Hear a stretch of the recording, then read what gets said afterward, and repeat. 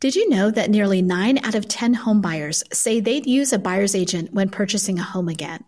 Buyer representation really matters when there's 111 to-dos. Visit Realtor.com/buyer agent toolkit and spread the word. Buyer agents are essential. I think the criticism is, the salaried model can't work. They're never going to make any money. It's just the usual industry talk that I hear interviewing different brokers. And I want to know what you think is the biggest misconception that brokerage leaders have about your company. Well, I think they probably misunderstand how we pay our agents. So 20 to 30% of their income is salary. Yeah. Most of their income comes from performance. It's a deeply performance-driven culture. I think we're just focused on the outcome that's right for a customer. It's not just about getting a sale, it's about getting a good sale. So we look at whether the customer's happy, we publish all these reviews and all the rest. But the idea that an agent is just going to be fully salaried and that's their only source of income is ridiculous. We have agents making $500,000 a year at Redfin by selling high-end houses. And our agent retention rate is higher than any other brokerage in almost every year. Maybe this year might be the exception, but over the past 10 years, 10 straight years, that's been the case. Our customer loyalty is higher. So I struggle to understand how it could be so controversial to pay someone just enough money so they don't starve to death in a month where they don't get a sale. Is that really controversial? Is it controversial offering someone healthcare insurance?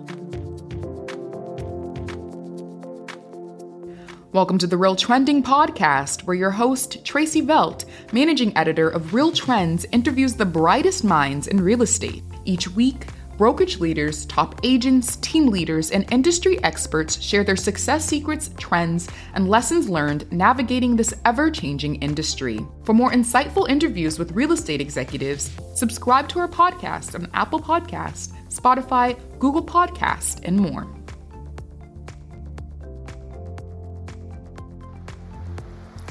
In this podcast, Glenn Kelman of Redfin gets real. We talk about his critics, we talk about some future plans for the company, and he's got some interesting insights on those in the service industry and more, and business insights that he's going to share with us. So sit back and relax and enjoy the podcast. This is Tracy Velt, Editorial Director for Real Trends. Today, you'll be listening to an exclusive interview with Glenn Kelman, President and CEO of Redfin. Glenn came to Redfin in 2005 from his stint as the co-founder and vice president of product and marketing for Plumtree Software. With his deep tech and marketing background, Glenn has been instrumental in Redfin's ability to raise funding and implement their unique business model. So welcome, Glenn. Thank you. It's been a while since I was at Plumtree. I hadn't heard a bio like that. Make me feel young. That's right. Oh, so I want to talk to you first about just Redfin in general. I did read your second quarter earnings transcript and everything, and you're definitely obviously a tech forward company, and you've started a unique model with salaried agents, which is all old news. But I want to know, when you were building Redfin, what surprised you the most? Well, I think the surprise has been how much I love being a real estate broker, how much I love service. So at first, I was really just a technologist trying to automate the entire transaction. And of course, we were flummoxed by all the service requests we were getting from customers who had questions about their inspection and how much to bid in a place or how much to list their place at. And I have come to love that part of the business more than the technology part of the business. And I've come to love our agents as much as our engineers. So it just seemed like a drag to have to hire 10,000 real estate agents to cover 10,000 neighborhoods. But those people are my people. And I just love being their colleague and friend. Yeah. And I want to talk about the agents a little bit. Because you had talked about in your earnings call a little bit of information about the agents and some of the issues you've had, and then some of the successes you've had. So one of the things you talked about was really retention. Tell me a little bit about your process. So the reason that we talked about it in our first and second quarter earnings call is because we've always talked about how we have industry leading agent retention. So I think the average for the industry is in the high 20s. Our average has been in the mid teens. But over the past 6 months, because we had to grow so fast with 100% revenue growth, we brought on a bunch of new agents. And whenever you bring on new agents, some are going to work out and some won't. And that has really put our culture through the ringer, because normally we don't grow that fast. We try to grow 30% year on year, not 100% year on year. And the fact that most of those new agents were buyer's agents just made it worse. We specialize with new agents focusing on buyers just because you have to have a certain amount of moxie to sell a house. And putting deals together, winning bidding wars has just been a nightmare. So we took our newest people and gave them the toughest challenge in such an asymmetrical market. They went into a meat grinder, and it's just been a real moment of reflection for us on how we could do better. Because as I said, we've always done better at retaining agents. When you offer agents great bonuses and salary and healthcare, and you pay all their dues and they earn double or triple the industry average, you should have industry leading agent retention. And we just screwed it up in the first and second quarters. We want to do better. I think some of that is also an artifact of just hiring too fast. In some cases, more than half the agents who left in many markets were asked to leave. I don't think that's common in most brokerages, but we fire about half the people who leave the company because we want to uphold a high standard of service. We want it to be the few, the proud, the Redfin agents. Yeah. And well, I mean, the last year or so has not been a normal market in any way, shape, or form for whether it's selling or managing a brokerage. So, and that kind of leads into my next question, which is, are there any changes in the brokerage environment that have changed the way you operate now? Maybe a change that would cause you to add new services, how you deliver your services, or build customer flow, for instance? Well, I think there are three major trends, at least, that have impinged on my thinking. The first is just this consolidation. So Rocket just decided to build its own brokerage. Better.com, another lender, decided to build its own brokerage. They all see the writing on the wall that the refi boom is going to end and that the only source of purchase applications is going to be buyer's agents. You've seen the same thing with the iBuyers who have started getting into the brokerage business. There's just this massive vertical integration where everybody feels like, got to have a website, got to have a bunch of real estate agents, got to have a lender, got to have a title company, have to be able to offer some kind of cash deal to people who want to sell right away. And that is just going to put a bunch of pressure on everybody running a brokerage to do a lot very fast to keep up with this competitive environment. And we're not just trying to keep up, we're trying to push the pace. So I think we're at the front of the race, running as hard as we can, but it's still pretty tiring. So that's the first trend. And then the second is that there is just this schism between the websites that generate customer opportunities for real estate agents and the people actually delivering the service.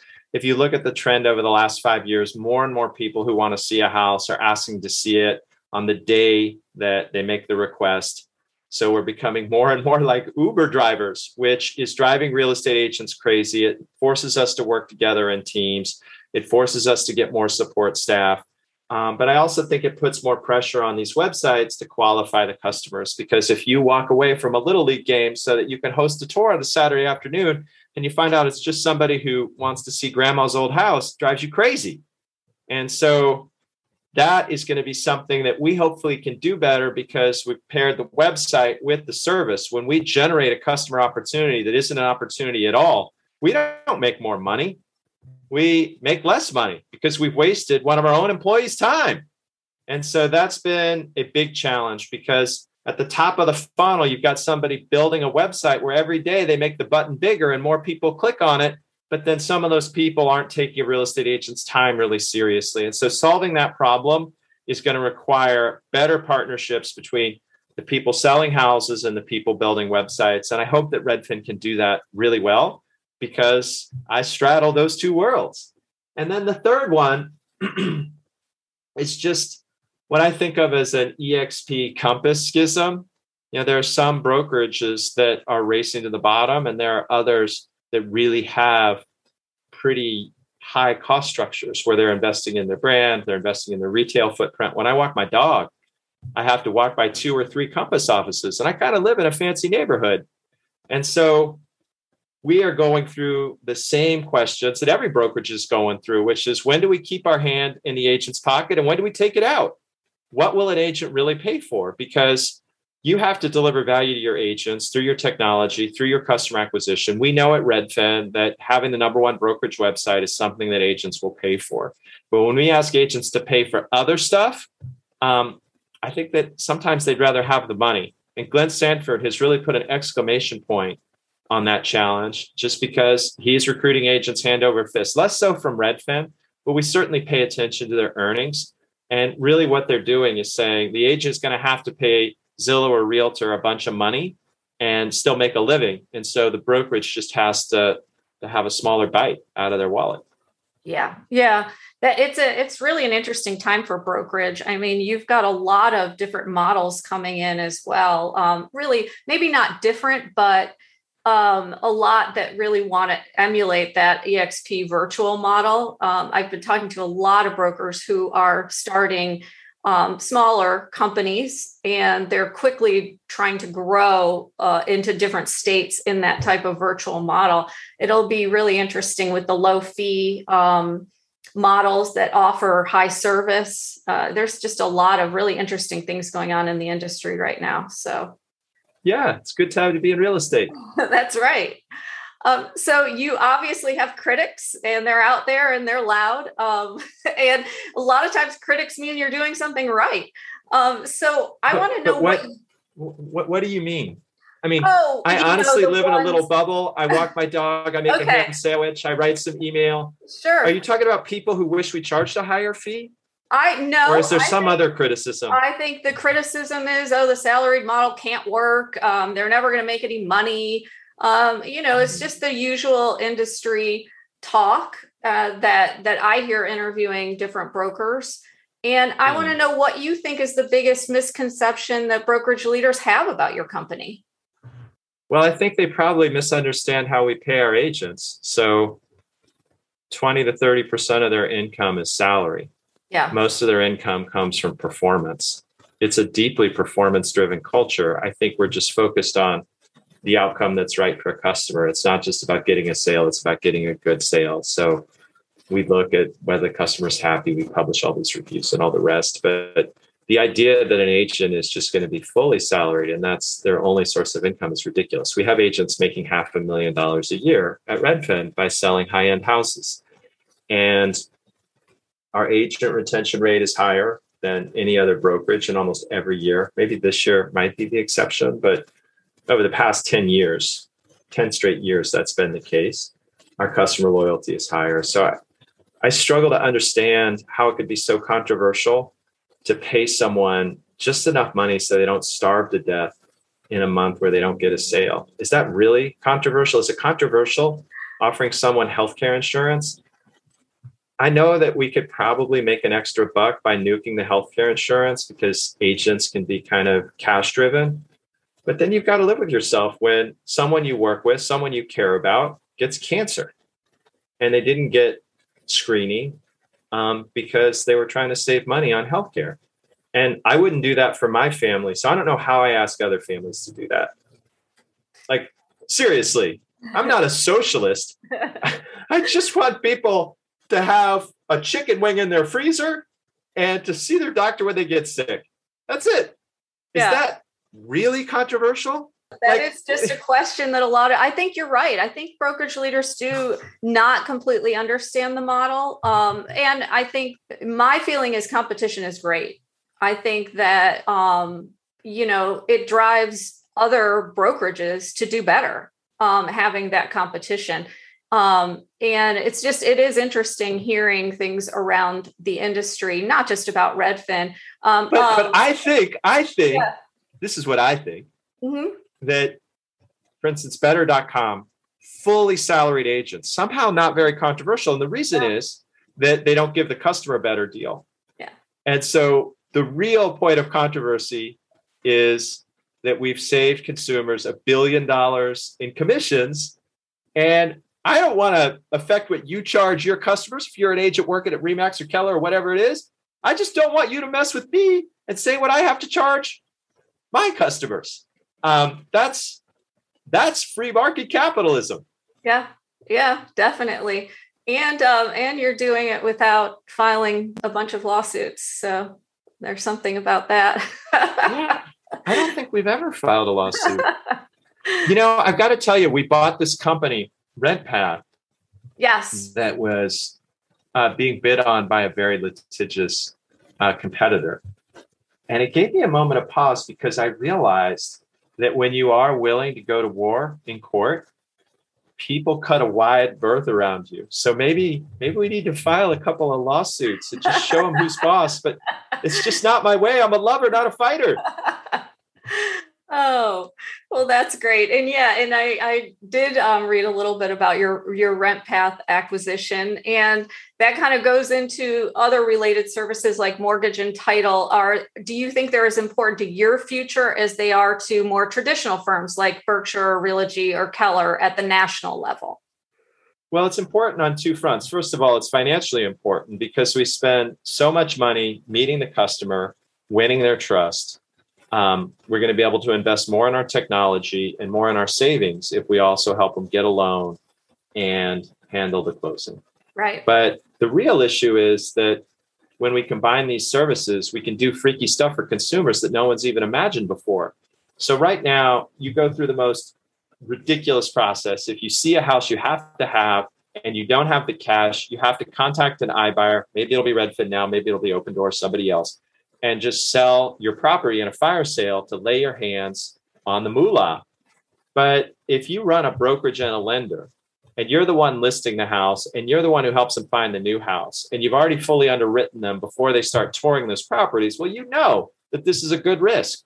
Because not only do you know everything about the buyer who your agent has been serving, but you know everything about the house that you're trying to sell. And maybe it's not going to sell for whatever you've listed at $750, but it is definitely going to clear $680.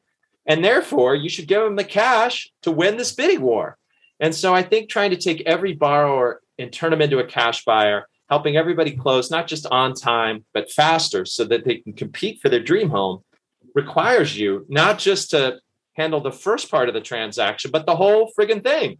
And that is brokerage, mortgage, title, iBuying, everything. And it's given us fits. We bit off more than we can chew. There's a million problems going on at Redfin right now. But it's going to be worth it in the end because I think there's this convergence. It is too hard to move. It takes like 6 or 9 months to move. People dread it. We could make it a lot better if we put together the process of finding a home with laying your hands on the money and actually closing the deal. Yeah, definitely. So I want to talk about your growth strategy moving forward. Tell me where your focus is right now. Wow. Well, we're growing in almost every direction, but one direction is the high end. So for the longest time, we were almost allergic to it, where we really wanted the middle part of the market. But maybe 4 or 6 months ago, we launched Redfin Premier, which is the service to target the high end. It means that we do more marketing campaigns. It means that we do digital photography at night, not just during the day. We send a drone up. We just have a whole package for high end customers. And I didn't think there was that much meat on the bone, but a lot of it was just giving our sales force the swagger that you can go in and win a $2.5 million listing. And that's what they've done. If you listen to our earnings, we had more than 100% growth in that segment of the market. And some of that is a tailwind, but we are growing that segment much faster than any other segment of our listing business. So I do think that we've earned the right to move up market. And I'm excited, I want to sell my house via Redfin. And now we've got this fancy 2-posted sign that's popular here in the Northwest for high-end listings. And I can't wait.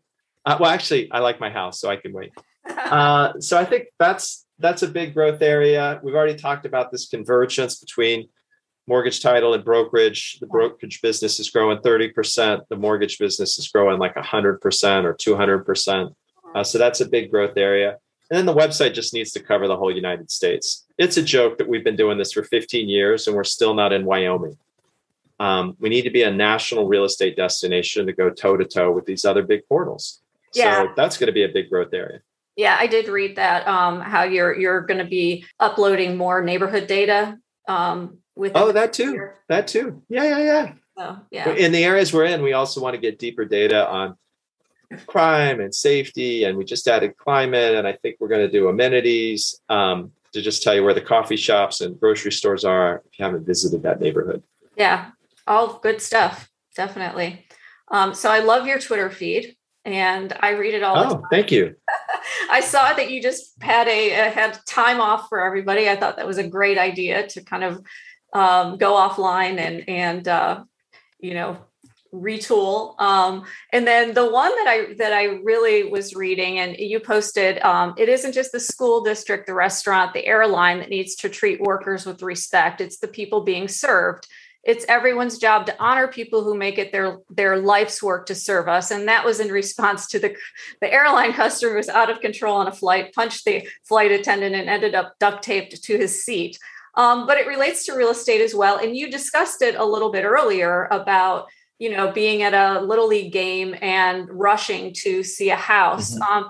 So tell me what you're doing with your agents to really hammer home this message, with regards to real estate. Well, I don't think the agents are the main target for that message. It's actually our customers. And just to step back for a minute to talk about the problem, there is this business theology that the customer is always right. And Redfin has been built in part around that theology, but it's given customers sometimes a sense of entitlement. This is hard to talk about, but my wife is an oncologist and people sometimes treat her as if she's an Uber driver, where you hit a button and instantly something good happens, when that can't always be the case if you're really sick. And they get upset when she tells someone to stop smoking who has lung cancer. Sometimes the customer is not always right. And sometimes we need to treat the person who brings us our food, or the person who is performing a physical exam, or the person who's touring us through a house, not as some service worker who's beneath us, but as a fellow human being, where we respect their time, we respect their craft, and we just treat one another decently. And I guess where the emotion came from is every once in a while, we have told people you can no longer work with Redfin. Mm-hmm. You have been so abusive to someone setting up a tour or to the agent herself that we don't want to serve you anymore. And a few of those customers have called me and said, great, I don't need to use your agents anymore, but I still want you to turn on that button on your website that lets me request a tour. They think that the human beings hosting that tour are like a website feature. Yeah. They're not. And it just drives me absolutely wild. And so I've just seen the covenant between the customer and the real estate agent break down. And I think the same thing has happened where you see people who are rude in restaurants and airplanes and everything else. And if you've dedicated your life to service, if you actually think that it is a good thing for human beings to serve others, it's painful when folks take advantage of that or treat you like a sucker or treat you like dirt when you think that's your calling and you want to help them. So I want to respect the people who are delivering service. And my issue with Frontier is that people were blaming Frontier when really the problem was the passenger. And they think it was just that one person. And maybe he was at an extreme of obnoxiousness. But there's a coarsening across the culture in how we talk down to people who are trying to help us, who are cooking our meals and cutting our grass, and the professionals who are helping us buy a home. Yeah, I think that's been amplified with the pandemic as well, especially with travel, but in other areas as well. So yeah. Yeah. I mean, where do you think he got it from? He got it from his parents. That's an 18-year-old. I actually feel for him. I don't know, maybe he's 20, 22. But his parents were talking to people that way before he was, and he saw other people doing that. Yeah. Anyway. Yeah. So fire your customer. I think the important thing is that, it's always hard because you want to get that sale. You want to drive the revenue. You want to put the customer first. And just over time, I've gotten more and more confident firing customers because the amount of brain damage that one customer can cause you, who is just an awful human being, is 100x what you will get from all your other customers. And they're just other fish in the sea. Yeah. Good point. So I want to talk about opportunities for brokerage operations or just brokerage companies in general in the next year. What do you see as some big opportunities in the industry? Well, I think one opportunity is just to make sure you're being very efficient with the money you take from an agent, because you're spending the agent's money. At Redfin, we say we're all paid by the sweat of an agent's brow. And I think other brokerages are starting to get that religion. So we've already discussed that. But when you do take their money, it has to be to make a real difference to the customer, to the agent. And an example of that for us is just fixing up houses. I think we've ceded that business to the iBuyers in some ways, the brokerage community has. But the real way to make more money on a house, to get a top dollar sale, isn't to do one more open house. It isn't to do another flyer. That promotes the agent, not the house anyway. It's to fix up the front lawn and to get a backsplash in the kitchen. And figuring out the finite set of investments that have a very high return on investment, and having that done not at the agent level, but at the brokerage level. Right now, we have Redfin themed vans driving around fixing up houses, and they don't go back to Home Depot between every house. We have one paint color. We have one kitchen tile that we use, and we put it in at very good cost. And then we get a huge return for our customers. We used to do it just for iBuying, where we own the house, but why should we give that upside to our customers? And so I think you're going to see more concierge service where we're actually fixing up the properties. And it's going to be more important because 4 months ago, we were telling people, even if the house had problems, just get it on. The market is so hot right now that you will make more money getting it on than waiting to cut the grass or do some other stuff. And we are in a different position. We are in a different market where we're telling customers today, hey, let's spend a few weeks here. It's not going to be that long. And we're going to make this house look better than anything else on the block. And we're going to get an extra $60K. We're going to put 10 in. We're going to get 60 back. That's a real value added broker. There are a bunch of houses that anybody can sell where it's an as is sale and the pricing's pretty easy to, but when you actually have to make the house look better, that's the top 5% of real estate agents. And Redfin wants all of our agents to be in that top 5, like every broker does. Yeah, definitely. So if you had a crystal ball, what do you think the market will look like in the next year? Maybe the next 6 months to a year? The housing market or the brokerage industry? The housing market. Everything's going to be fine until interest rates go up. And asking how you feel about interest rates is like asking whether you voted for Trump or Biden or vaccination or whatever. Yeah. It's just a very polarizing issue. But I think we've underestimated how sensitive the market is to rates. If you look at the back half of 2018, rates went up about 50 basis points and the market absolutely freaked out. And the only reason we didn't notice it is because rates came right back down. Mm-hmm. But there's just a lot of inflation pressure building. Labor shortages, restaurants only open 4 nights a week. Prices are going up generally. So I just don't see, how long the Fed can keep a lid on it. They've said they want to keep a lid on it for another year. Yeah. And I hope we can, but if we can't, there's going to be a correction. And I don't know, when I was telling you how much money is in the space and how we're sort of forced to compete on so many different fronts because property technology is just overfunded, you would never wish a correction on anyone and certainly not on yourself, but might be a good thing. Yeah, I don't know. We'll see.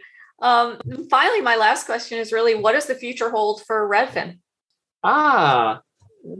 Well, I think that for Redfin, the challenge we have, I'll speak to that first, is just to be the biggest little company in the world. I feel like I'm talking about Reno, but I'm talking about Redfin.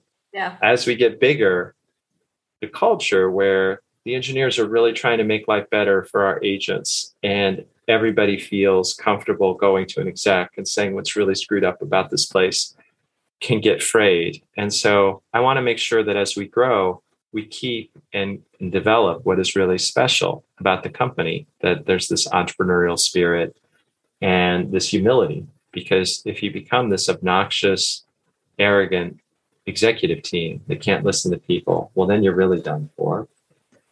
And then I'm so excited about the vision of the company. I feel like we've got all these little baby plants that are going to grow up to be giant trees. I can't wait for the convergence of mortgage and brokerage so that we can let every borrower compete like a cash buyer. And I can't wait to fix up every house so that we're not just selling the property as is, we're making it really better and getting a huge return on investment for our customers. So all the money that we're pouring in to create a competitive advantage isn't just for ourselves, it's for our customers, so they can get more money for their house than they would with any other agent. They can buy a house that somebody else might not have been able to get because we get them into it first. Mm-hmm. That is still why I'm here. I've been here 16 years. I've made plenty of money, but I feel like, oh man, we are not even 1/10 of what we could become. And it drives me crazy that it takes so long, but I still believe the best years are ahead. Yeah. Well, great. Well, thank you so much. And congratulations, on your second quarter earnings. I mean, you guys did phenomenal, beat your own projections. And and I wish you much luck and success in the future. So thank you. Thanks. Thank you for listening to RealTrending. To stay up to date on the current trends in the industry, subscribe to our podcast at Apple Podcasts, Spotify, Google Podcasts, and more.